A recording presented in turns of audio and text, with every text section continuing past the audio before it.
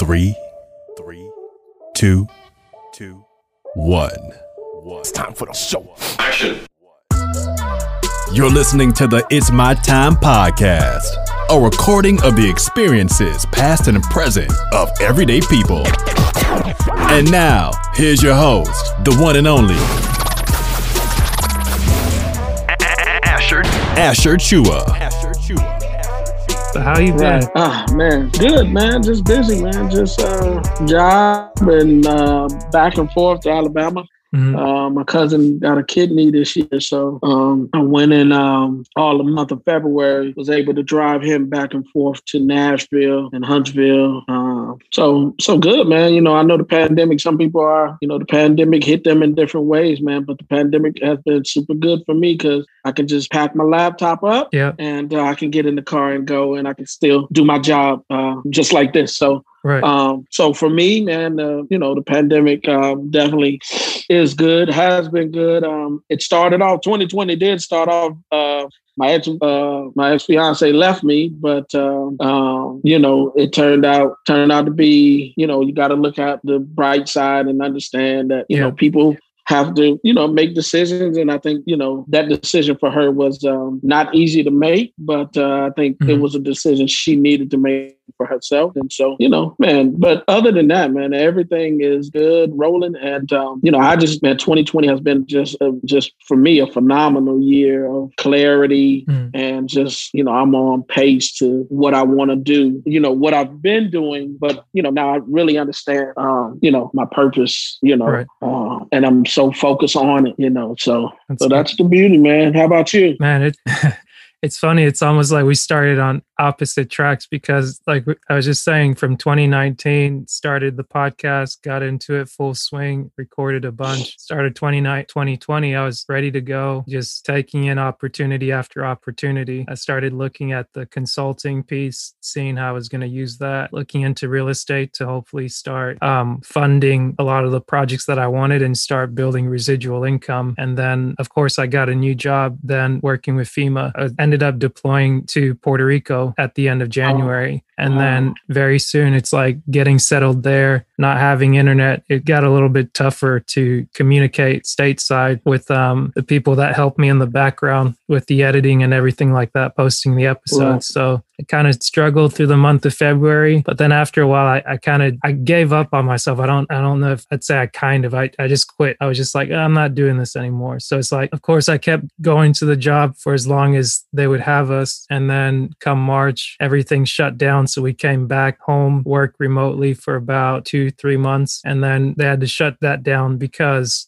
we were hired to be site inspectors. So if you can't be there in person to inspect the site, there's a lot less work to go through. There's only so many administrative tasks you can do or so much planning ahead you can do for work you don't have. So then from there, I just kind of came back here to my parents, kind of lounged about a bit. Of course, my folks did well to look in on me just because like, okay, yeah, you have the 2-week quarantine. I kind of use that to be like, okay, I'm quarantining. I came from the outside. I don't know what I might have brought with me, so I don't want it to affect you guys, but we try not to let that be such a thing. But one of the blessings for me, kind of tuning out of the news and things like that, I wasn't exposed to as much of what was going on, like all the protocols and things of that sort. And fast forward to now, this year, I started the podcast back up, like going back, listening to older episodes, made an effort to release more of what was already recorded, and then also recording new episodes now, following up with previous guests, and just really making an effort to just get back into why I love doing this and what it is that drew me to it, and really just getting that passion back. And then I found work locally at Home Depot, which is another blessing in disguise in itself, where it's showing me a lot of the practical things that I learned in school, or at least the tools that someone would use to build a project that I'd never really took the time to sit down and fiddle with or go work on a project. It's like, oh, okay, by organizing this,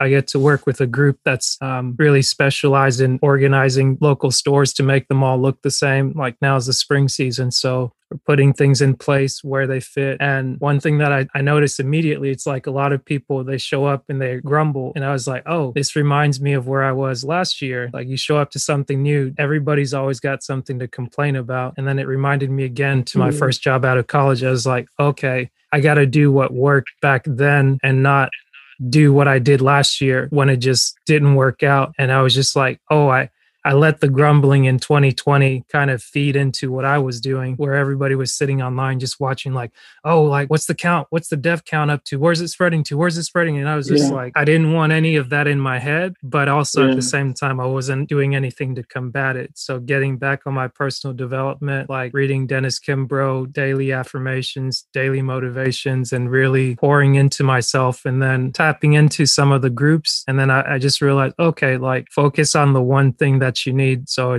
I'm focusing on building the podcast and I'm focused on resting. So every single day before work, I have to make sure I rest at least 6 to 7 hours. Otherwise, working the night shift, it's going to be rough to do 10 hours 4 times a week if you don't sleep during the daytime when everybody's running and active. So that's kind of what happened with me from 2020 to now. Okay. Wow. What a transformation, man. Right.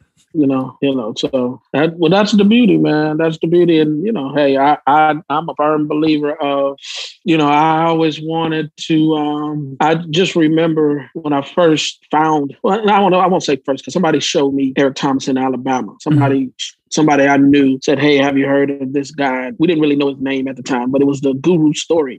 And then I moved to Delaware. And then my nephew had the Guru Story, but it was the one with the football player Giovanni running on the beach. And I was like, that's not the video. And so I started searching for more ET's videos, and I, ran into the TGIMs. And that was right at the moment of me writing my thesis. And, what a motivation. So what I would do sitting in the library, I literally would go to YouTube, and I started from season 1 of TGIM. And I would play it as I'm researching. And, so I didn't listen to music. I didn't listen to anything but, ET, motivating and, just those TGIMs. And I can remember having the opportunity to talk to a football team. And man, I had the look. I had the ET shirt, no alarm clock needed. My passion wakes me up. I had some shorts on. And I told the Guru Story in my version. And it was just, I really wanted to do exactly what he was doing. I wanted to speak to NBA, to the NFL. What he was doing, I wanted to do. And I got with a group of ladies. We had a mastermind group, and it was 3 ladies. One lady, I worked with her. She was the computer lady. At the community college I was working at. And then her sister had a friend. And we would meet on a Saturday, and just everybody was trying to be an entrepreneur in their own right. And so we were just talking, and I was like, man, the thing I hate about teaching is I hate writing lesson plans. I can't stand them. And they were like, well, isn't that kind of a part of your job?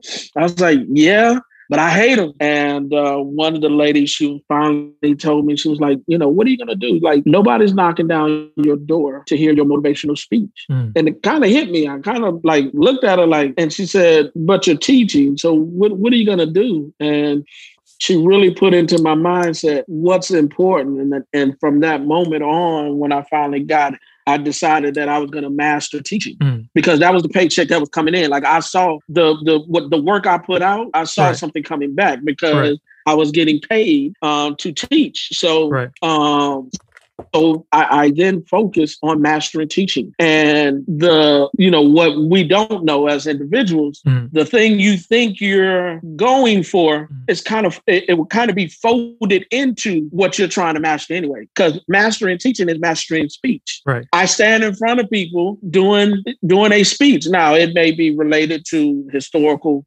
material because we're in a history class or whatever class that I'm teaching, but it's still speaking. And so that was probably 2014, 2015. And we fast forward to 2019, and all of that hustling that I had done, all of those driving from school to school, night leaving my apartment at 6:30 in the morning and coming back at 10 p.m., and getting back up the next morning to do it again and again. And I remember people saying, man, you put too much gas in your car. You're crazy. And at the time I had my Pathfinder that had over 300,000 miles on it. They're like, man, you putting this thing on the road. And 2019, from the work that I put in, Dell State offered me a full-time position, right. And so when you think about hindsight, 2020 is I get this job right before the pandemic hit. Yeah. So imagine now, because I'm locked in for three years. My contract is 3 years that they have me under their contract. Mm-hmm. So for 3 years, I will constantly get paid, based on the job that they have me to do. So, so I finally, and like now I'm finally okay with, I was never meant to be Eric Thomas. Right. I was meant to be Merle Holloway. And Merle Holloway's purpose in life is shaped in educating the youth into creating within themselves their own learning process. Right. And that's what, to talk with you and, to share the story. That's what all of the struggles were about. Right. All of the struggles in the past, we can say they're negative. We can say that, I could have got it earlier, could have got my degrees earlier, so forth and so forth. And that is so true. But however, the process is the process, regardless how it happened, how it worked out. Did I, do it right or whatever? As long as I stayed within the process, you are seeing a result of the process. Right. Right. And so, those are the main things that, I bring to my students is, we are in a history class. I would love for you to learn history. But what I do know is you're not going to love history the way that I love history, because that's just something I fell in love with. Right. But I do think understanding history is important because it does tell us as a nation, what decisions were not made and can we make those decisions today so that it can further push our nation into what we say this nation is supposed to be about. Right. And if it's not, then that's why you always go back to the drawing board and you see where the mistakes were made and, you try to, pinpoint. So like I used to hate when my math teacher used to say, show your work. Yeah. But now I understand what they meant by that. They didn't, it wasn't about, them trying to prove that you're wrong. Right. If you're wrong, we can go directly to the spot where you were wrong. If you didn't show your work, we don't know where you went wrong. We have the slightest idea, and so these are the things that I think are so important to truly understand as we live out our lives and whatever we're doing, Like, I love how you spoke about a blessing in disguise at Home Depot. Most people won't say Home Depot is a blessing in disguise. Right. Most people say, oh, my God, I'm working an hourly job. People come in, they got attitudes. I got to deal with their attitude, so forth. But, sometimes we are in positions, we are in places. And if you can look hard enough, you can find the gem in all of those places, in every single one of those places. But now, is that an easy thing to do? Not always, right? But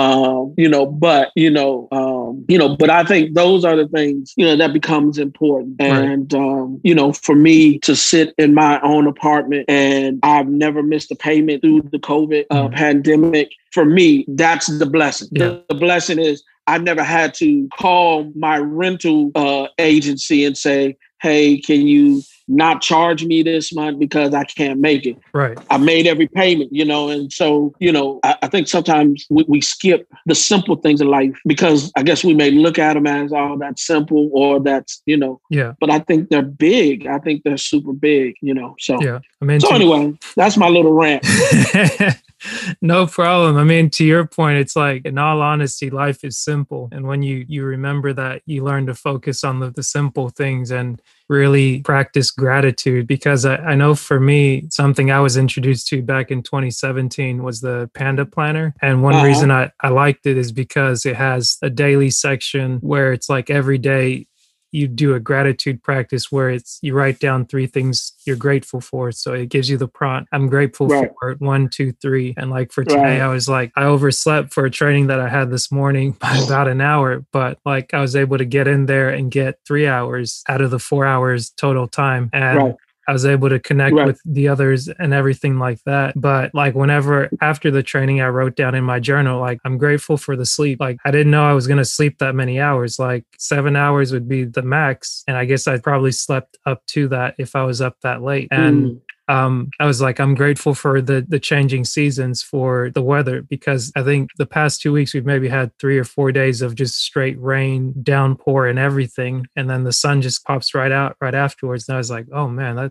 that's so beautiful. And it's like, maybe it reminds me of the Ogmandino Greatest Salesman book, where he talks about the second scroll, I will greet this day with love in my heart. And it's like, being able to appreciate everything that happens to you, happens for you, like happens around you. Like I'm learning to be at peace with a lot of things. But then even when right after I'm at peace, something comes up and it frustrates me, or it pulls something that I just went through where I thought, oh, like I'm walking on water, nothing's going to touch me now. It's like, no, stuff still comes up. Things are going to frustrate you. And they're there for reminders as to, okay, hey, if somebody's encroaching on your boundary, you simply have to say no. Like you don't need to go into it. You don't need to give a big explanation. It's like, no is a complete sentence. Walk away, walk with your peace. If the situation changes later, you can always change a no to a yes, but trying to change a yes to a no is going to be more painful. Then you get more emotions into it and all of that. But I appreciate what you said about the simplicity of things, because that's a beautiful thing. Yeah. And I think that's like, for me, that's one of the reason why we're doing this at 5:30 is because I just got finished playing golf. Nice. There's something about golf, like, and golf is not a simple game. It's very tough. Yeah. You can never, it's like you get one part of it down and then the other part is, but what I love about golf, I love being outside, right? This is something about nature that I love and that I cherish. And then just the joy golf brings to me, right? Like golf is one of those things that even I'm not playing well, I'm not hitting it well, I'm still like kind of in an enjoyment of I'm doing something that, you know, I can afford and I like to do. And I have other individuals that they like it just as much as I do. Right. Which is the reason why we're here. Right. Yeah. You know, and so, but that's the thing, like, and the simplicity of golf is you don't have to force anything. If the club hits the ball the right way, the ball is going to move forward in a certain way. It's when you change whatever you think you need to change. Yeah, it changed the dynamics of where the golf ball goes, you know, and all of these things. So back, you know, just back to what we're talking about, the simplicity. Life is really simple. Yeah. Life really only is asking us to do what we can do, right? What you can control. Right. You can't control if there's going to be a hurricane tomorrow. Yeah. You can't control that. That's out of your control. But what you can control is, can you still be grateful if a hurricane came and swept everything out of your house? Now, everybody missed the memorable stuff, you know, all of these things, you know, but the things that are just so simple is what has, and my whole, like for me, what has God put me on this planet to do? And I'm so glad I was able to find it. Because I think some people, like they say, you know, the greatest place on earth that has all of the greatest talent is in the graveyard. Because some people die not doing what they wanted or what they love to do or what they, you know, or never finding that thing that they could smile about every single day. Right. And for me, that's what teaching is. Teaching gives me the energy to say, I made a difference today. Sometimes they hear me. Sometimes I'm frustrated at them. Sometimes I'm like, I need you to do what I'm asking you to do. Why didn't you do it? And, you know, just like you said, you'll get frustrated. You know, but at the end of the day, there's always this one thing that happens and you're like, this is why I teach. Yeah. And that's, and that's the interesting thing that I have learned to love and I've learned to appreciate. And now I don't necessarily look at my students need to change. My students need to make any adjustments. I'm going to make the proper adjustment. And hopefully by me making the adjustments, they can see or hear that, you know what, this guy does care for us. You Yeah. know, he's not just here for the paycheck. You know, he is really here because he genuinely wants to see us succeed. You know, Right. and some get it and some don't. That's true. I guess I had a couple thoughts bouncing around in my head about teaching, but I guess I wanted to ask you one of my go-to questions, and it might also help us get into your backstory a little bit, because I was like, I stopped kicking myself after the better part of 2020 when I couldn't find, and even I think a month ago I was still looking back. I was like, maybe I can find it somewhere in the catalog where I got this recording, but. I'd love to ask you this question. Who do you say you are? That is a real good question, because I've come to grips. Like, okay, it's on one hand, you don't want to use labels because sometimes labels can misinterpret who you are. Mm-hmm. But I would like to say the label that I have like really embraced, Mm-hmm. that if I was a kid born in this time frame, like Mm-hmm. we're talking about, if I was born as a millennial, let me put it that way. Right. I probably would have, or a teacher would have followed through and said, there's something we need to investigate about this kid learning behaviors. Mm-hmm. And I do believe I would be with a label of ADHD. And some will say, why would you accept that? You know, don't accept labels. My mind, the way that my mind moves and works, and the things that I do and the things that I've seen, just me looking at myself, it's very easy for me to go off if you don't catch me. Yeah. Right. Well, that's an attention disorder that can be negative, but I look at it as a positive thing because it now gives me a unique stamp on how I learn. And if when I was going through my K-12 experience, if a teacher would have been able to harness that, just like my history professor did, I would have been able to I would have been a better student, because where we go wrong as my profession, my teaching profession, is based on the system that they work in. We tend to teach from a one-size-fit-all mentality. Yeah. And a one-size-fit-all mentality is the worst mentality to fit, because everybody learns different. Right. So if you really want to say learning disability or learning differences, we all have a learning difference. Right. It's just finding that process that works for you. What works for me is seeing things in connection. Right. And so when my professor was able to make some connection in history, I literally held tight onto that concept.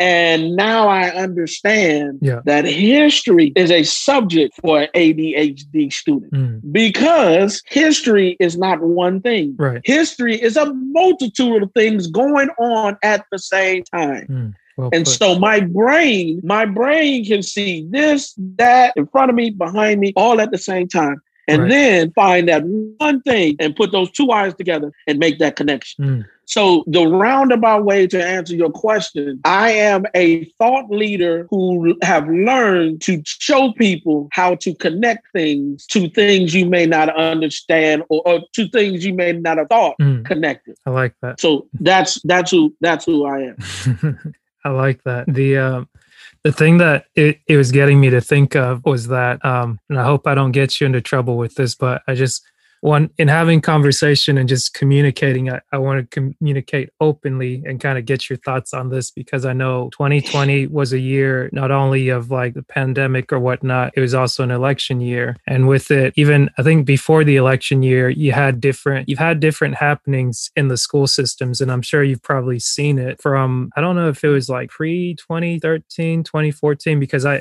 graduated 2013 and I've been out of the school system since. Right. And one thing that I saw out of the West Coast in Washington, I think it was like Evergreen State College. And it was like an incident that happened and it really kind of blew up. And I found out about it through a podcaster, Joe Rogan, interviewing this professor and then him interviewing another psychology professor, where it's like you have a lot of this groupthink happening where people are in some ways rewriting history or retelling history in a certain way. And it's like a lot of times people tell the bad parts, or they tell part of the story. They only tell the good, but they don't tell you the whole story. So it's like, what's really going on here? And I'll point to something specific to where I don't make it too long of a tangent, but similarly, like you were saying, I'm trying to give enough context to it so where you can kind of pull from and make the connections as you need to based on your experience and what you studied in history. One of the main things I had a question about is maybe if you've heard of the 1619 Project, and what are your thoughts on that? Because initially I heard about it and I started to listen to it as it was kind of recorded in podcast form. I think it's like a 6-part series, or maybe I got like halfway through. And then when I heard about the story in Evergreen, and then I watched the documentary that they put onto it, seeing like from 2015, they had this dean of students or president that kind of came in, and his whole thing was like, okay, yeah, I want to make everyone equal, inclusive.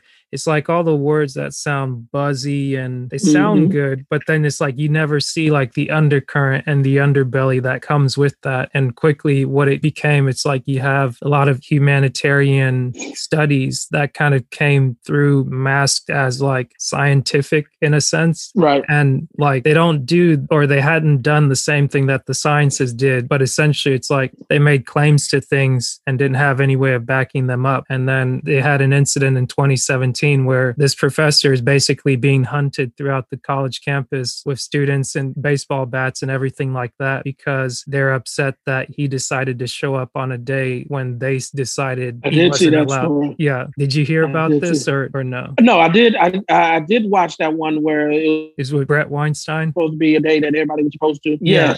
So like, I guess the context of it is supposed to be usually this college. It's that there's a play that they do where in this play in this town, Black people or people of color, or usually they take a day of absence where they don't show up to work or they kind of like stay home. So then people start to see the town break down and a lot of services and things aren't being done. So then it's like people found that appreciation for them. They're like, oh, okay, like that's why so such and such person does this or such and person did that. And every year at this college, they would allow people of color in the same sense to say, hey, in order to observe this holiday or this tradition that we do, if you want to take a day off from school, you're more than welcome to. But then in 2017, somebody got the bright idea. I hope I'm interpreting this right. Somebody got the bright idea to say, okay, instead of allowing people of color not to come if they don't want to, they're making it a demand that all white people are basically not allowed on the campus. It's like an observation of this. And he responded back and he was like, that's racist. Like you can't exclude people from coming to the college. Like that completely goes against the values. And it's not just because it's white or another. It's like whatever it is, when you discriminate against someone for the specific color, it's like that's racism. And when people got a hold of it, they got it to some of the students. They basically created a lynch mob to go confront him at his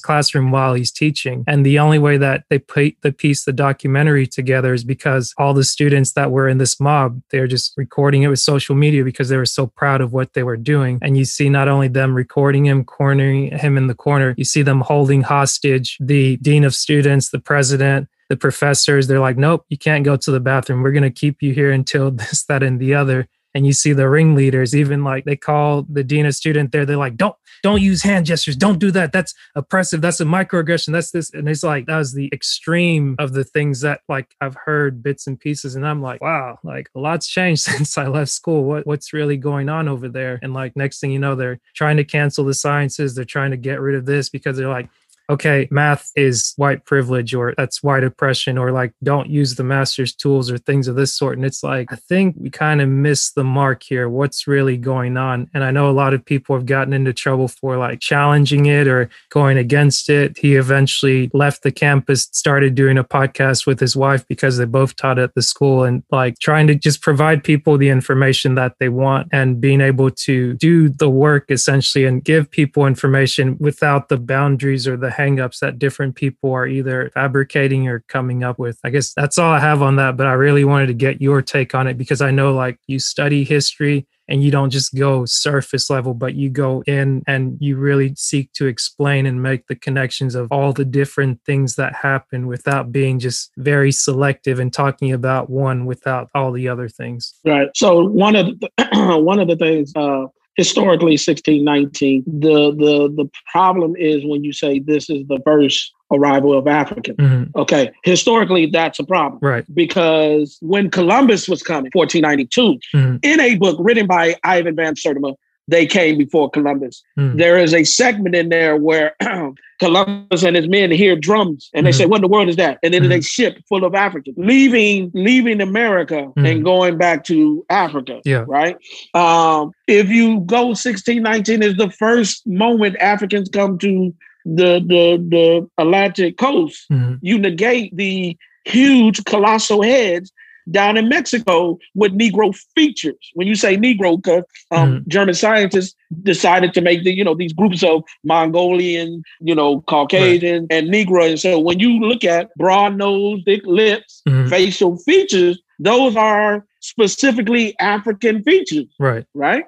So saying 1619 is this, that is the first, then you negate all of the other, the other part of historical where, you definitely can find stories. Because how in the world did Columbus know to go west? Right. It wasn't happenstance. It wasn't luck of the draw, or he's just like, yeah, you know what, we're gonna just go here. No, he heard stories of going westward, right? And so what I typically stay away from is 1619. 1619 is the moment that we begin to see Africans come under an umbrella of servitude.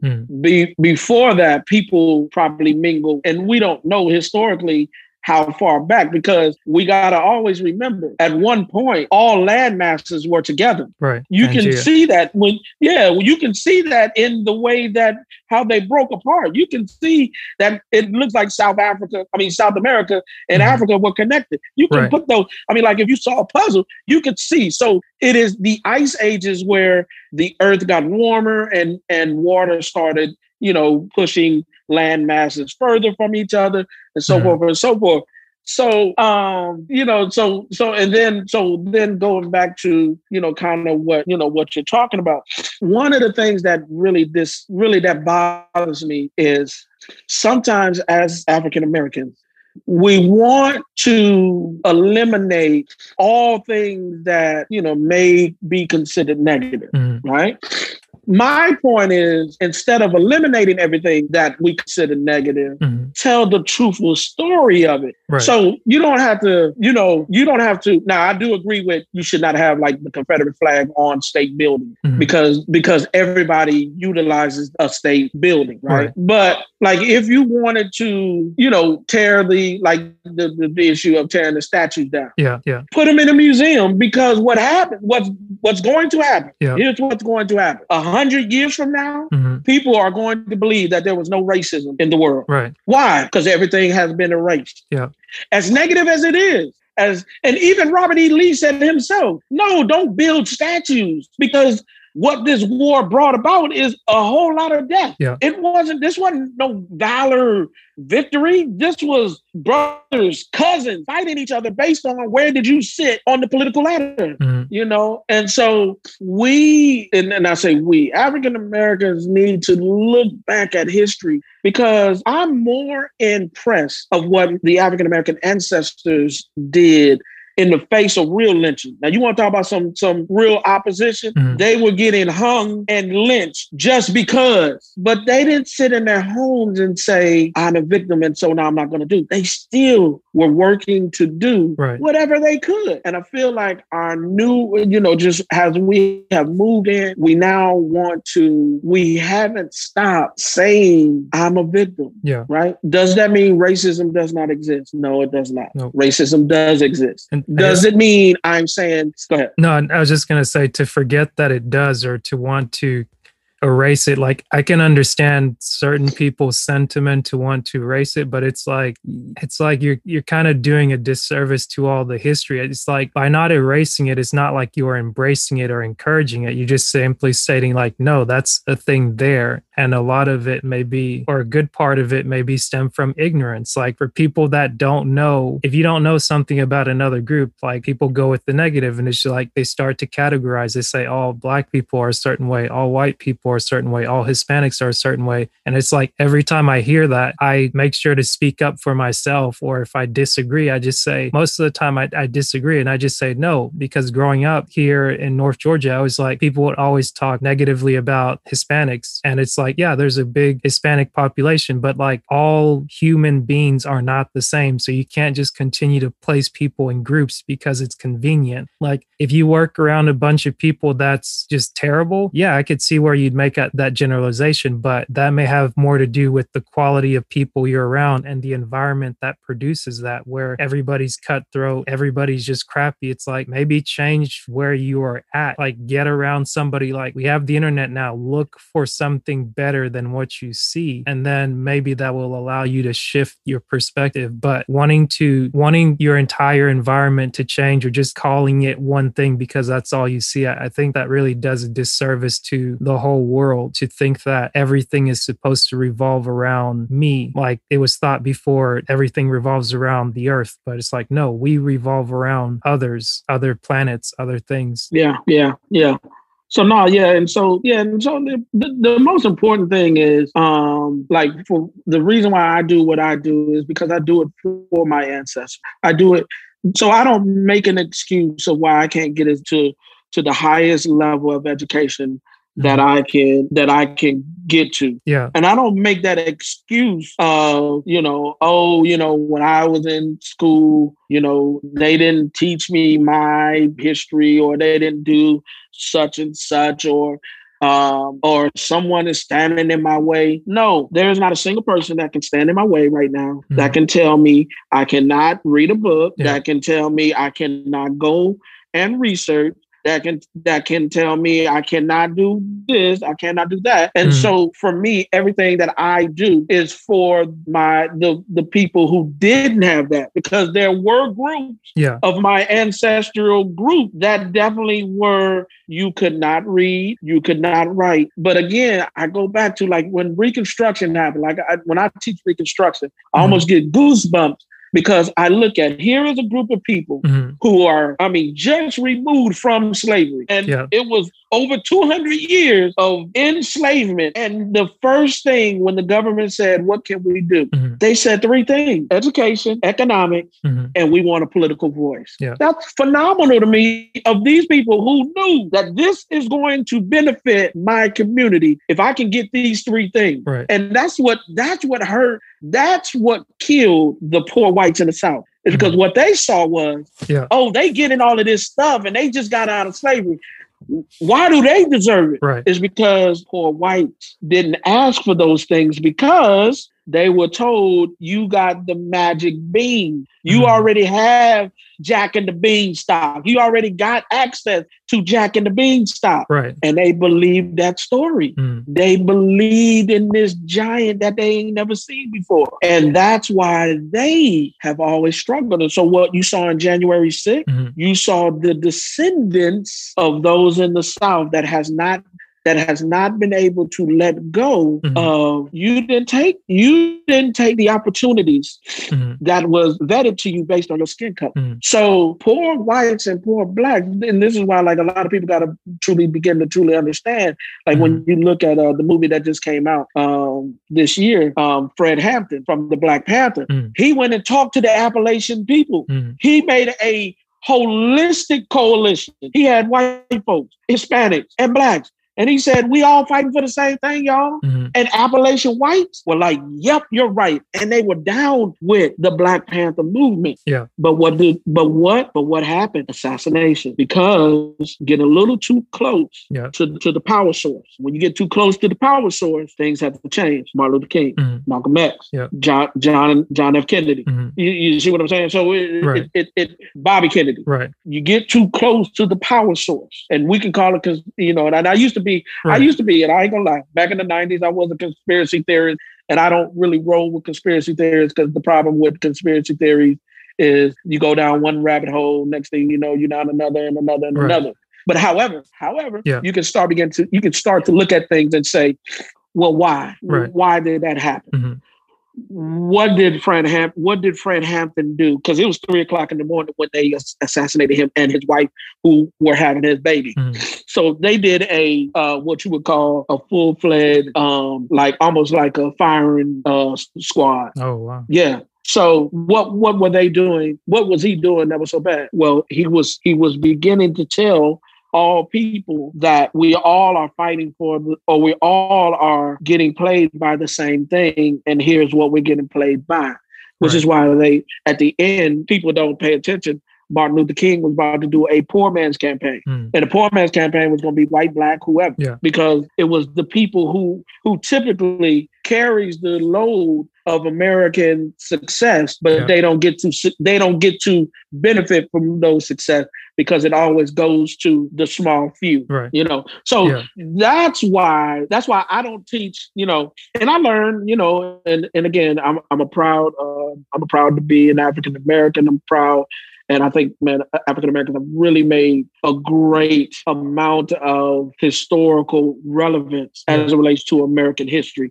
You can't talk American history without speaking about the things that African Americans have been able to do. And the thing is, they did all of these things in the midst of opposition. So that within itself. But I don't want to have a mentality though of a victim of, oh, this is what, you know, because of that, this is why I can't. No, you can. You can move, you can maneuver, you can do. Will you get met with opposition? Of course, it comes. It's as a golf term. It's par for the course, you know. And so, what are we going to do? You know, I look at, you know, nowadays when I talk to my students of little of African American history they know. But here's what we will say: well, they didn't teach us that. So here is my opposing view on that. If a person was in power and they want to stay in power, why would they give you good things about yourself? That doesn't make any sense. But here's what we do have. You can pull up your laptop. You can look up ancient Egyptians, Kemetic people. You can look up Cushites. You can look at the Ethiopians and how they have been a country that has tried to been invaded for so many times. And they have, you know, people who have not been able to invade it fully, You do have the stories of West Africa, Mali, Ghana, Sangha.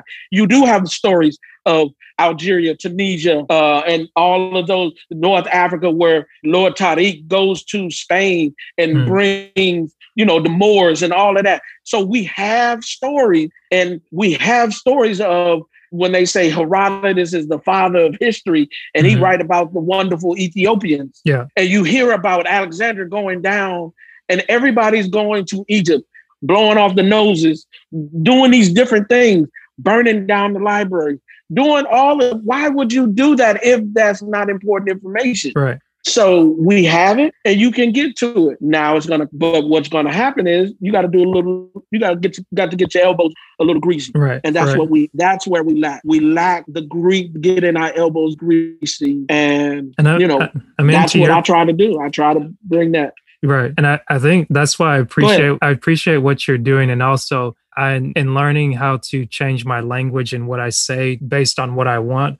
It's like, I guess some people would say, oh, that's naive, that's altruistic, that's looking at, what's the word, optimist. Like, I was like, okay, what would you rather have? Would you rather be optimist, or would you rather be like, woe's me, dreadful? Is like, what brings you a difference? Okay, so you acknowledge that you're depressed, or you acknowledge that you don't have, like, did that bring you anything? Okay, so somebody's going to give you charity. So like, how long is that going to feed you? You're going to wait on them every time? Like, you're going to wait on somebody's approval every time? And for me, I guess I have the caveat of like, I'm not born in America, but I'm African American born. Like, I was born in Africa, immigrated to the States. And I didn't learn African history earlier on, but what I have learned and what I'm learning, just even reading Dennis Kimbrough's book, it's like, this is my African American history 101, just from reading the quote. That's like, oh, this person, like I've never heard of that person before. So it's like I started looking them up just to get a picture. And like obviously a picture comes from a website. I can read the website and I can say, okay, this gentleman, this woman, this person is this. Obviously it tells me, okay, this was a songwriter, this was a PhD, this was a doctor, this was this was that. It's like there's so much more there, but I refuse to accept or to tell anyone that you don't have. No, it's you have what you have based on what you want. And even relearning the assessment as we known it in the past, it's like, okay, for so long, like when it was first introduced to me, I looked at the how. This is how you show up in the world. This is how you behave. It's like, okay, your how is based on your why. Like you behave a certain way for a certain reason. And the why comes from the what. You have to know, if you know what you want or what it is that you do naturally, that tells you, okay, because I do this, I want to do this for this reason. And being a human being, being someone that's free will, like that always changes. Like never let somebody put you in a box to say, oh, we always, it's like anytime somebody says we in conversation, I just kind of argue the point. I'm like, who's we? Like, who are you talking about? Me and you? Are you talking about all people? Like, do you know every single person on this planet that you've met, all 8 billion of them? Like, how do you know that? Okay, you had this experience. So like, let's look at something different. If we jump on Google, it's like, look, okay, here's Eric Thomas, a PhD. He wasn't always a PhD, but it's like, here's a successful Black American, Black African American. It's like, don't tell me that there are no successful, there's no one good. It's like, yeah, it wasn't always that. But like, as people are in their process, like success is subjective to every person. But again, back to the Augmendino thing, it's like the first scroll talks about is not there necessarily to help you achieve success, but to avoid failure. And it's like everyone knows what failure is not doing what you set out to do. Like simply put, like anybody can identify with that, but success could be monetary, could be family, could be spiritual, could be health, could be whatever it is you put your mind on. But it's like, yeah, I appreciate what you do and how you said that. But every time I hear someone just say like we, or I'm like, let's pump the brakes, because I was like, at least I was like in a we statement, I'm like, I feel like I'm included in there. So I'm just going to dip my toe out and just be like, here's where I draw the line. I embrace the person that I'm speaking with, but I'm like, if we're going to speak as a collective, let's try and establish the standards or what it is that we're talking about so that we have a firm foundation to say like, okay, did we consider all our options, or are we just going off of limited information that's been provided to us, but we haven't taken the time to dive into? Right. And that's one of the major missteps that we have, right? Because I can look at you and say, oh, you're African American. Right. Right. Right. Like African American from the standpoint of you were born here in America, you Black. Like, right. Don't tell me you ain't Black. But then you would say, well, no, my experience is I'm from Africa. Yeah. And I came to America. And when I came to America, I was even looked at very differently, right, in the spaces I was in, and I couldn't say have the African American experience that you're talking about because I haven't. Right. And so now it's like because we want to put everybody in the same box. We want to put we want everybody to wear the same shoe size. Everybody doesn't wear the same shoe size. Yep. Shaq wears a 22 or 24. You know what I'm saying? So, but there's a reason why we have different sizes of shirts and pants and, everything that we have is because no one person is fit the same way, right? Yep. And so what is so interesting to me is the whitewashing of education that we think everybody else is getting is the same education we got. Right. You know what I'm saying? So you will look at and you will say the words, oh, that's a third world country. Oh, they're not getting great education. Right. Well, you got an education or had an opportunity to be educated. And you're not.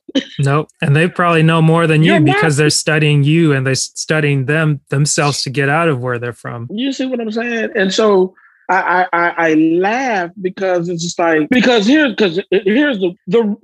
why I am where I am today. Mm-hmm. When I was 17, this is literally what happened. And this is to go into the story of my backstory of me. Yeah. At 17, I felt like I didn't know what African American meant. I know what it looked like because you gave me the description. Right. I know I fit in that because I know I'm not part of what we would call the white community. Right. So I know I'm different. Yeah. I know I'm not Hispanic because I don't speak Spanish, or that's not my language. My language is the English language that was brought from England, right? Right. And so for me, and this is why I think the uniqueness of how I grew up in Germany.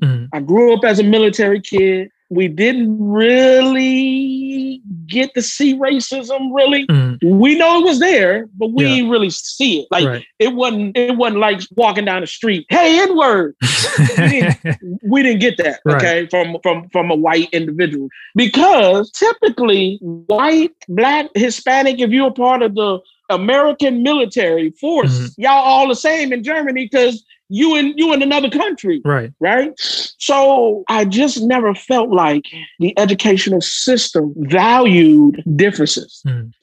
And so at 17, when I asked the question, I don't even really know what African-American means. This is the beauty of process. My first understanding and being proud to be African-American was on a historically Black college and university, where that's all I saw. Like the majority of the people look just like me. You had your ghetto fabulous folks that's doing their thing. But I got a glimpse at that moment that there were some Black folk that were trying to be doctors, nurses, teachers, engineers, architects, and whatever variety of degrees was on the campus of Prairie View A&M. I was able to see everybody going for something. So it gave me a sense of pride of, okay, no, we're not lazy, or we're not all this one way or that one way, right? And then I ran into some guys who I really attribute them really just being around them, like you said, change your environment. Because those guys were so smart and intellectual, I didn't want to sound like the dumbest person in a circle. So I began to read a little bit, not a lot, but a little bit. And I began to study some stuff, and I began to, really find things, that I never heard before. And then from there, it led me to start doing more research. And then I ran into my good friend still today in Huntsville. He had, at one point, the only African-American bookstore, and he knew history. He knew history. And I would just go and talk with him. Him and I would talk for hours. Like I would literally spend 6 hours of my time sitting down with him talking. And he would share videotapes with me, and this historian and this historian and this historian and this historian. And what really hit me, it really started telling me, hold your head up. You are somebody, and you're a part of a group that is somebody as well. History will say you were this, but that's not the true history, or that's only part of it, right? And so it is those things that for me that made me want to know more and more and more and more. And then I got to the point, because you go through phases. So you go through a phase of your life where you hate anyone outside of your group. Because for the longest, you've been walking around with no information about your historical presence in anything. And so you get angry at the people, and you're like, well, why didn't y'all give it to us? Then you get past the anger part, because harnessing anger in your body only causes damage to your body. It doesn't cause damage to anybody else. And so then you begin to say, you know what? They don't know either, because they're getting the same story that I got.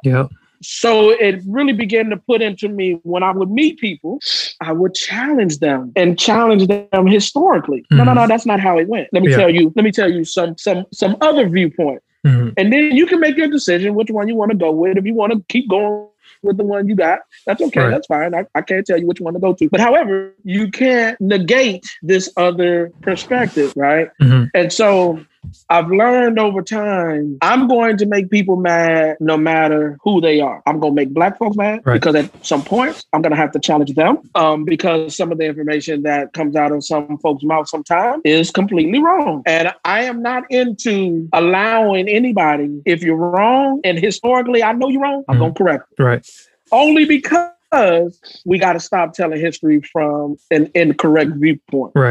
So we can talk about Columbus, and we can talk about he did open up European exploration. But then we also can talk about his behavior, how he sicked dogs on the native people, how he, did certain things, and it's in his own journal. Yeah. And the minister that was with them, Bartholomew Lacasse, wrote the same thing. Yeah. So what I've learned to do is I don't tell you what Merle thinks. I tell you the facts. Right. Because what you will not do is dispute facts. Right. Now you can dispute who wrote the facts, because who gets to tell the narrative most part is the victor. They get to write the narrative of history in their viewpoint. Right. But it's still not wrong, though. It's still not wrong. Right. They just didn't add in the other parts. That's all. I'm over here laughing. So I come in. So my job is, No, I was just thinking, I'm over here laughing to myself because I was thinking of present day, and I had two examples pop to mind with popular culture, and I was like, let me hold off until later because that might not be appropriate to interject with that. Go ahead. No, you go ahead. Okay, so I was going to say, because I'm going to show you the whole thing, the good, the bad, and the ugly. Right. And I'm not going to dictate which one you need to agree with. Right. You don't have to agree with me. I always tell my students, you do not have to agree with me. But what I am going to tell you to do is do your research. And when you do your research, you will see I don't make up the stuff that I'm talking to you about. Right.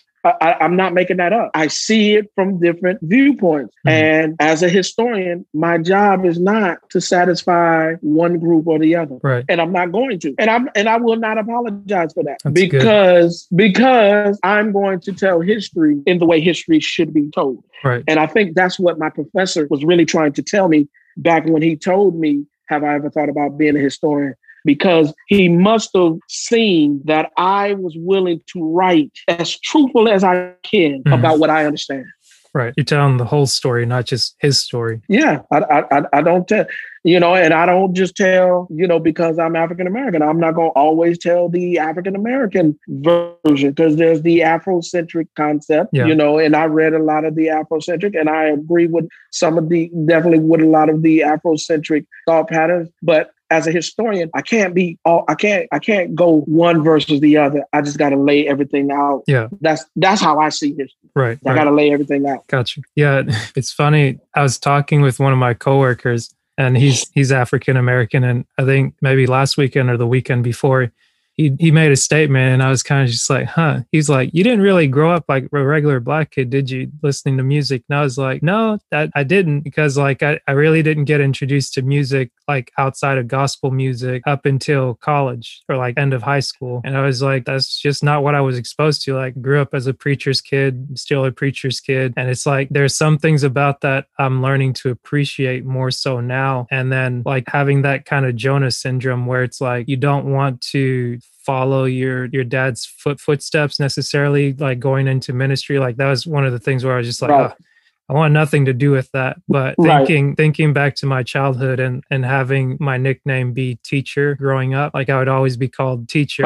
And like my dad jokes about it from time to time when we talk. It's like, oh, you're teaching. And I was like, I've always had an appreciation for teachers, because I'm like, they're giving information that I've never had before, and they're willingly sharing it with you. If you're willing to sit down and listen, like for the information that you want, like you can learn anything. Like just sit down and listen. Like you'll learn what you need to learn. But so I guess even in doing this, like I'm learning and being able to share my experience. It's like I'm learning to teach in a way. And even as it goes further into consulting and being able to do that in the future, I was like, wow, to think that going through engineering school, going through and working as an engineer and learning the ropes there, and being that it's like, okay, like as I'm doing this current job at Home Depot, I'm actually becoming more comfortable with myself again to a different level. It's like, okay, it was one thing being highly educated, having these sets of skills, putting them to the use, having to draw on different skills you kind of forgot you had as talents. And now it's like, I remember when I told one of my first or second supervisors that from working here in town, I was like, oh yeah, I'm working at the Home Depot, because like he rattled off this list of things. He was like, oh, he went to Georgia Tech. He's this pastor's son, and he did this. He's worked all over. And then I tell him, oh, I'm working at Home Depot. You just see like the change in his face. And I was like, as I'm becoming more comfortable with who I am and where I am, I'm not concerned with what somebody else thinks I should be doing or what title they think I should hold. Like through and through, I was Asher before I was the engineer. I was Asher before I was everything else. And it's like, I'm still that, because when you put a podcast together, that's engineering in its sense. Like there's a lot of stuff that goes on in the background. Initially, you might think, oh, it's just two people talking, but it's like they have to be in agreement. There has to be a cadence. There has to be a relationship there. There has to be a give and take. And that's what you do when you build something. Whenever you're doing analysis, you're problem solving. It's like you and the paper, but it's like when you're interacting with humans, now you've got to take the skills you learned in the classroom and see if what you worked really worked. Because, okay, you're following these plans. I did this for about the last 4 years, where you're working to a plan and it's basically trial and error. As soon as the plan, they drew it up, they designed it, it falls apart, or somebody can't fit in there to physically do this. It's like, hey, we got a problem and we've got to come up with a fix on the spot. So if they're not willing to hear us, if you're not willing to hear the person that's on the other end, it's like, okay, your degree, your knowledge, and all of what you think whenever you're just sitting behind a computer means absolutely nothing if you're not willing to step away from that and be like, okay, like all the knowledge and information I have, it now has to interact with the world. Like it's either going to work or it's not going to work. And as much as you may get, like you get the education, you apply it, you trust it, you try it. If it doesn't work, it just doesn't work. Like some things you can control and then there's a whole lot of things you can't, but you've got to step up and just keep it moving. Yeah, the number one thing that you just said is we have to learn how to problem solve. And one thing I know about engineers, that's one of my best friends, he is an engineer. And we talk about problem solving all the time. Like he explained to me, he would say, no, I'm not afraid of a computer because a man made the computer. Mm-hmm. So he said, my job is to figure out what was that man thinking when he was putting together the computer. Right.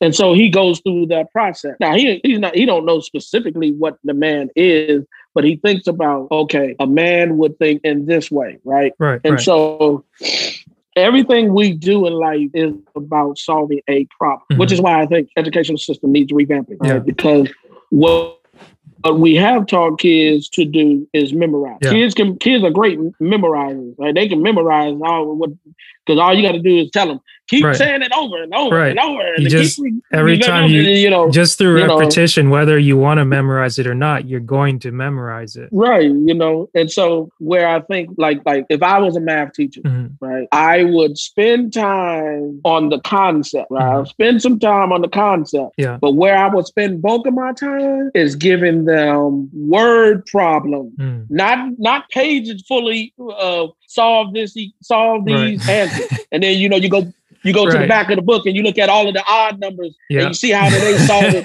And then you try to figure out how to solve it, right? Right. No. You give them a word problem because what does a word problem?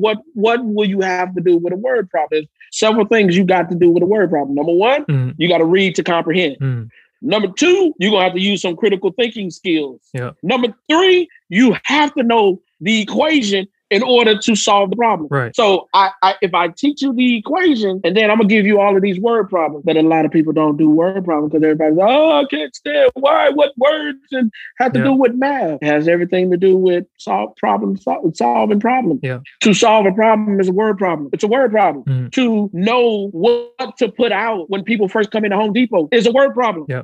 Because to decide, we know people shop by their eyes. And so we know that a certain thing has to be in the front to catch them, to get them to go to whatever aisle we want them to go to. Right. That's what all that stuff is. That's why they put the mannequins in the front with the clothes on. Because you're like, that's a nice outfit. And then you go like, let me go see if I can find those pants. And you may want that shirt or you may find another shirt. Yeah. But the goal is to get you past, I'm just looking. Right. Excuse me. Man, they're tearing you up over there with those allergies. Yeah, man, it's killing me, man. But problem solving is the number one key to everything. And that's the thing that I try to get my students to learn as it relates to history. You're going to try to solve a problem. Yeah. And the problem you're going to try to solve is how do you make a better future for you and for your children, if you have children, for your family? How do y'all do that? Mm. Well, we got to go back and look at some decisions that were made in the past that is affecting us today, and not make those same decisions, right? You know, just like what Georgia just did, right? Georgia saw with the power of voting, and now they passed laws to make it harder for mail-in voters. You can't give water or food to people standing in long lines anymore. That's a felony. Oh, wow. So what happened is, and it's always interesting to me. Yeah. One of the first lessons you learn in kindergarten is don't cheat, right? They tell you cheating is not good. Yeah. If you cheat, you know, it's unfair. It's all of these things. Right. But the way a lot of people have won, because they cheated. True. They say if you ain't cheating, you ain't trying. You see what I'm saying? Yeah. So here is a concept that everybody's learning, but the people who get to tell us what we can and cannot do does the opposite of that. Right. Does the opposite of that. Give me a second, man. Let me get somebody a tissue real quick. All right. My nose is running. Well, it's 7 now.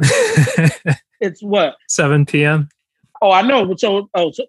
Right. We started at 5:30, didn't we? Yeah.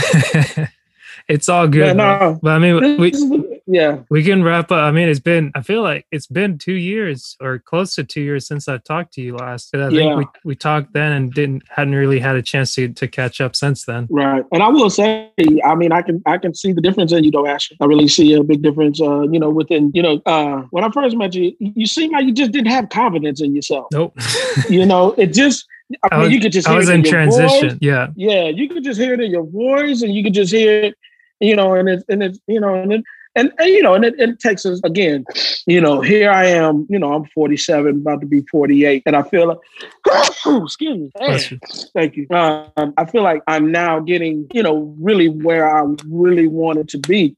And it's been a long process, and I still have a part of me that doubts and doesn't think that I deserve, that people are, because of their status, I still think about those things.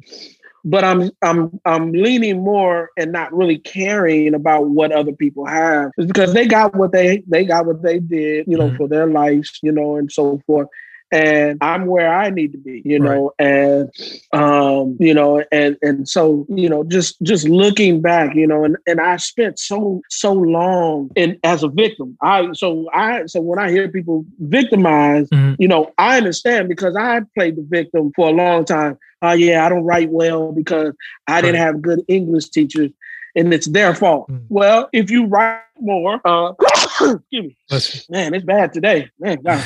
If you write more, you'll get better in writing, right? Because you'll start learning. That doesn't make any sense. You know what? That and so forth. And so I spent so long blaming what everybody else had done to me versus really just focus on, you know what? Yeah, I may not be the greatest writer. I may not be Dan Brown or excuse me. Bless you. I may not be any of those writers, but guess what? All of those writers, they have editors too. Right. So I'm quite sure their editors sometimes look at their work and like, what in the world what are you talking about? Right. Right. But an editor's job is to look at it, change it, and mode. So I finally got into that mode. And then I said, like I'm reading, my book is over there. Like I'm reading a book now called How to Teach Students to Learn. Because students don't know how to learn, really, truthfully. Right. And that's not a knock on students. It's because the way, the K through 12 education is set up. You just kind of shuffle them through the process. Right. And you don't really teach them how to learn. They don't really have a concept of really learning. Yeah. Right? Because learning is not, can you regurgitate everything I say to you? Yeah. Learning is, can you take A and B and see if they connect? If they do, they do. If they don't, they don't. Right. Kind of like what you were saying, yeah. And that's the beauty. That's the beauty of to me now, that's the beauty of failure. Excuse me. The beauty of failure is, thank you. The beauty of failure is not that you fail. It's just giving you tips on you can't do it that way. Right. So don't say bless you no more. We bless me for the rest of the day. I got you. Let's go keep on going. Yeah. We'll wrap up soon so that you can get some Zyrtec or something. Yeah. Guess what? not doing a plug for okay. them, but I had to get some earlier or last month because I'd forgotten about like hives that I'd developed back in high school. Okay. And I took it and I kind of weaned myself off of it. And then one day I got back and it's like this weird rash was coming on. I was like rushed to the primary care, and the doctor started asking some questions, and she was like, have you ever had this, or this? And I was like, now that you mention it, I remember back sophomore year of high school. I don't know what caused it, but this. And it's like, okay, well, I want you to take some of that, take the steroid cream, take this moisturizer to make sure that your skin is as it needs to be, and make sure you're hydrating your skin. I was like, okay, I got it. Yeah. And mine is definitely when seasons are about to change, and we're going out of winter and getting into spring, and especially you're here in Alabama, right next to Georgia. You got all this pollen. No, I'm in Delaware now. Oh, you're in Delaware. Well, I'm in Delaware now. I'm back home now. Home now. But Delaware is now blooming too, because Delaware was cold. Right. And now Delaware has opened itself up. So I'm getting a double dose of it. I got the Alabama. Right. And now I have the Delaware. But but yeah, so yeah, I'm just learning, man, that and it's not easy. It's definitely nobody wants to fail. Like, I mean, like I don't wake up like, hey, I just really want to fail today. But I do have to say that if I'm not failing, then am I learning? Right. And so failing lends itself to you have to go back to the drawing board, and I do that as a teacher. Like I'm already thinking about I'm about to revamp all of my classes for the fall, right? And most people were like, man, don't just keep teaching the same way you teach, and if they get it, they get it. They don't. No, for me, I can't do that because that's not I'm now understanding that, and I now understand they really don't know how to learn. They really haven't been asked. It's like asking someone, have you ever asked the question? And this is the hardest question that a human can ask themselves. Who am I? Who am I? Yeah. And I used to do this in my class. And I'll say, okay, if I ask you the question, who am I? What's the first thing you're going to say? Judy Bloom? I said, that's a name. I didn't ask you your name. I said, who are you? I'm Judy Bloom. I said, okay. I said, well, let's go with that answer real quick. Did you choose that name? No. I said, well, who gave you that name? My mother gave me that. Oh, okay. So you're telling me you're Judy Bloom, but someone else gave you the name. So who are you? And then when you start to ask that question, it's a more deep, intimate answer. It's I'm a person that can accept I don't know everything, that I'm going to fail. My students may come to my class and I may say some wrong information, and they may correct me. Can I accept that? Can I accept, that I have to always work to better myself because I'm never there. You're never, if you say you're there, then really it's time to retire then, because you've gotten to where there is, but there is no there. It's always, you're going to consistently change and learn and, mold and shape and move. And so what has been so interesting to me is how God has been able to do that for me, and how God has been able to bring certain people in my life to open my eyes up to certain things. Like for one of the greatest, I believe, advice I've ever gotten is from Double P. Yeah. And Double P told me, hey, you should read the Bible like you read history books. Asher, that changed my life. I now not only know the stories, I know the principles, I know part of, even though you can go back and read it and find something new in those stories. But I was able to understand the Bible in a way I've never had been able to understand because I took the way that I learned and read the Bible in that same manner. Right. And so, and I'm working on a piece now, utilizing the developmental of my life through looking at the developmental of Gideon, Elijah, Jeremiah, and David. And I believe all four of those characters that have been given to me all have different developmental stages. You will be, at one point, you will be a Gideon. Another point, you will be an Elijah. Another point, you will be a Jeremiah. And another point, you will be a David. And so I'm looking at those stories and I'm reading those stories and seeing the process and how they were even developed. And I'm starting to see the patterns between all of them kind of is the same. It's like, number one, you don't believe in yourself. Number two, you go to straight, like in a form of doubt, and then, or unbelief. And then you go into this next stage. And you can see it in all three.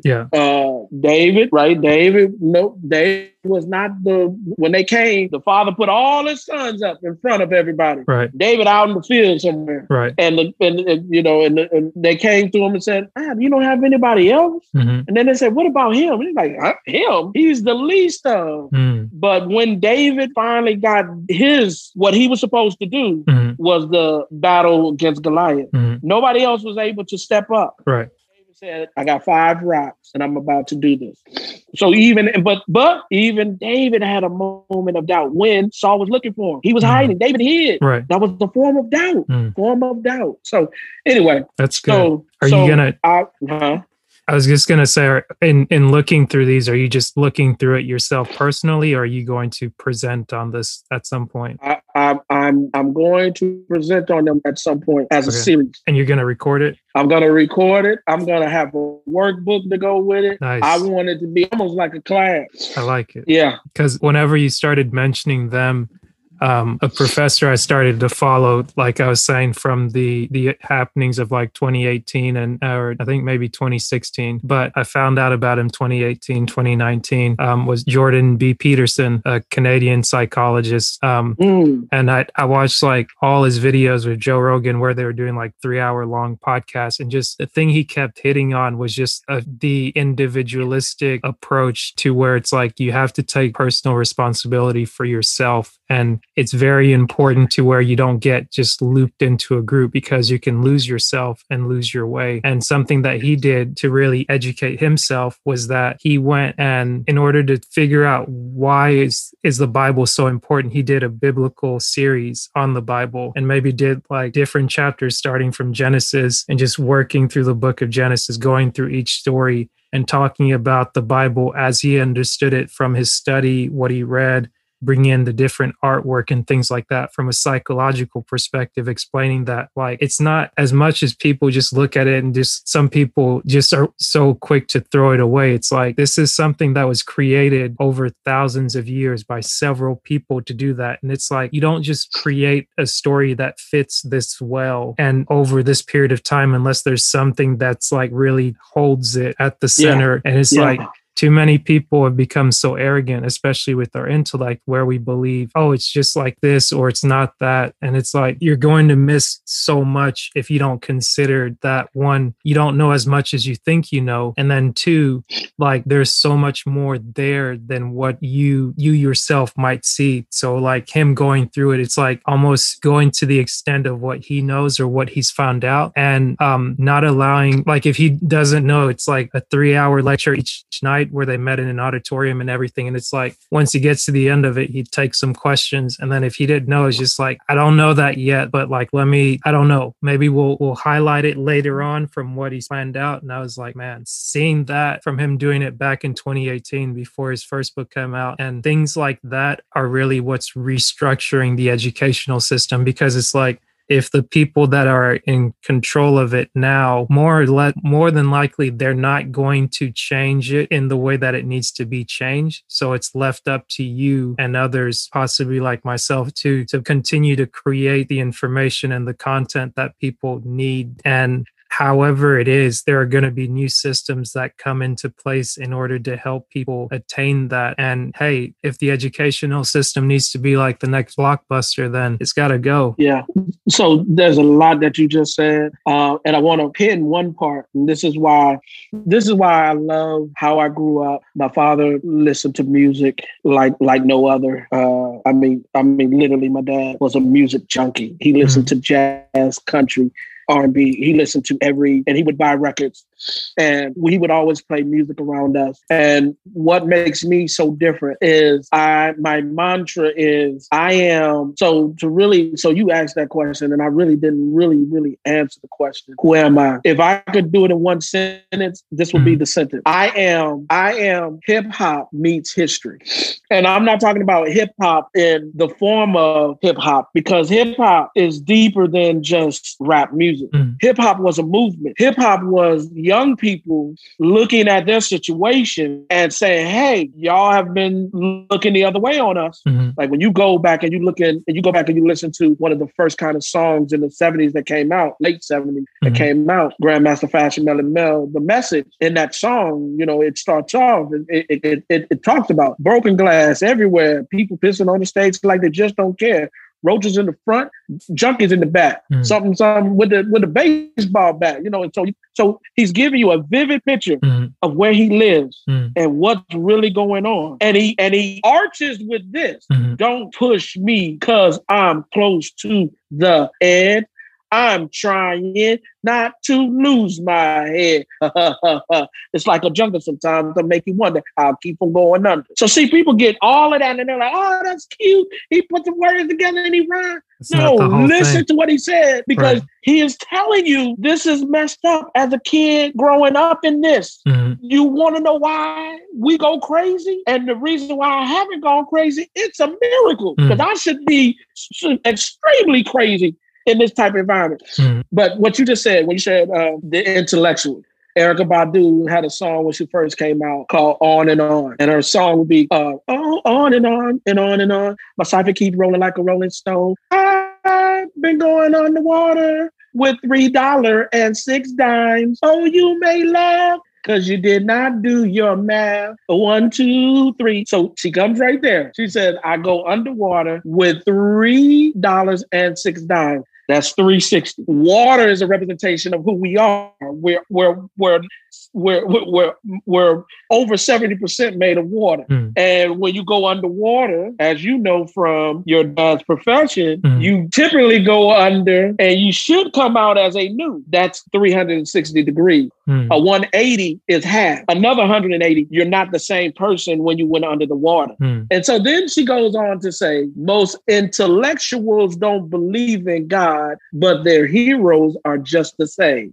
What's that mean? What you just said of how we talk about how intellectuals have forgotten that really all of us are spiritual beings experiencing a physical life, because you're going to go back to the thing you were made out of. Yeah. And the thing that gave you life will be the thing that will be taken, but you will be able to experience an eternal, if that's your journey, you will be able to experience eternal happiness based on how you did in your physical journey. Right. And that right there, you can go to the pyramids in Egypt and see that whole dramatization drawn out. Wow. Yep. So you can see that. So you can see all of that. And that's also the same thing when you read the biblical text. Same thing. Right. You go through this whole thing because the whole point is for the return of the Son. But the Son doesn't come until the New Testament. But what does the Old Testament do? It's showing you the connection to who's coming. That's the beauty of the biblical text. You have a whole book speaking of something that's coming, but you don't know that it's coming until you get to the New Testament. Wow. So anyway, man. That's beautiful. Hey, it was great, man. I mean, I don't know if we got too much into my backstory. I think we got enough.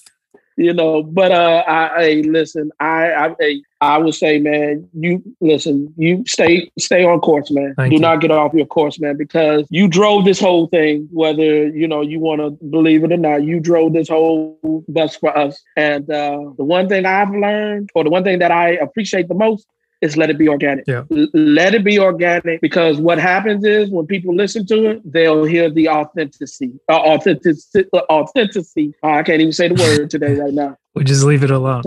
Yes, let it go. But it's authenticity. I got to get it right. As a teacher, I can't let it go. As a teacher, you got it.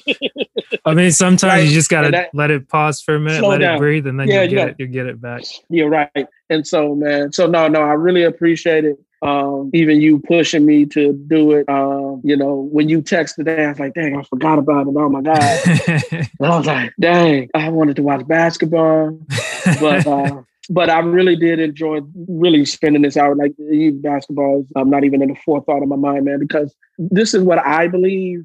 This is what I wanted to do, is really get people to hear me and know that, man, I wasn't the kid that always got it right. I was the kid that flunked out of school twice, I couldn't read on grade level. So if I can do it, you can do it too. But the thing is, you gotta want, like, at a point, I got to a point in my life where I wanted education. Right. And I didn't know exactly, where it was going to lead me, and again, the beauty of God is when you can just sometimes, and sometimes God don't wait for us anyway. He's gonna make a decision for you anyway. Right. But who knew, from all that I was suffering back in Alabama of believing I wasn't nothing, to he brought me to a whole new state and really put me on a higher level. Like, I mean, because there I would have been just a high school teacher.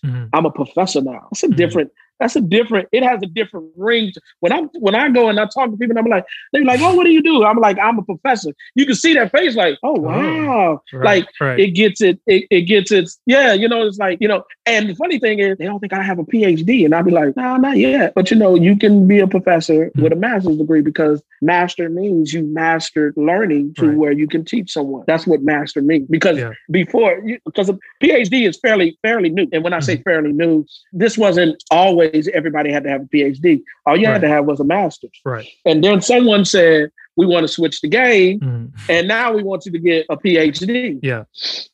So, but anyway, good sir. Likewise. I was thinking, just as we wrap up, where should people expect to find you, or where do you want people to follow you, either on social media or when you get around to dropping the series, if you're going to do it weekly or monthly? Like, where should they look out for that? People can follow me now, all one word, History with Swag, with 2 G's. History with Swag, Instagram. Okay. I've put up a couple just me showcasing some of my music skills. I make beats and stuff. Okay. Not to sell or produce. I'm not in that mindset. I'm just a creative person. Right. And music, again, as I was saying before, music has really influenced, what I do. And, I really embrace music like this, you used to hear on the prayer line. Sometimes I could come up with a song in a situation. And that's just because I hear music in a different way. And so I've kind of showcased, I have a lot of videos, but I am working on where I want to put up more videos, especially history videos, a 1 minute, 2 minute, 3 minute, just, with videos and music behind it. And I'm also working on just a lot of stuff. I'm creating a class about hip hop, and not just, we're going to listen to Tupac and dissect Tupac's music. No, we're really going to look at hip hop from the standpoint of this as relates to economically, politically, socially, and culturally, because there's 4 distinct decades that I'm looking at. I'm looking at the 1980s to 1989, 1990 to 1999, 2000 to 2010. 2009, 2010 to 2019, and just looking at how hip hop has changed. But has hip hop changed because of hip hop? Or has hip hop changed because of economically, socially, culturally, and politically what's been going around it? Right. That's good. And so it's all on your Instagram. History with a Swag. History with Swag. 2 G's. History with Swag. 2 G's on Swag. Yeah, 2 G's on Swag. Yeah. Appreciate you, Sonny D. Oh man, appreciate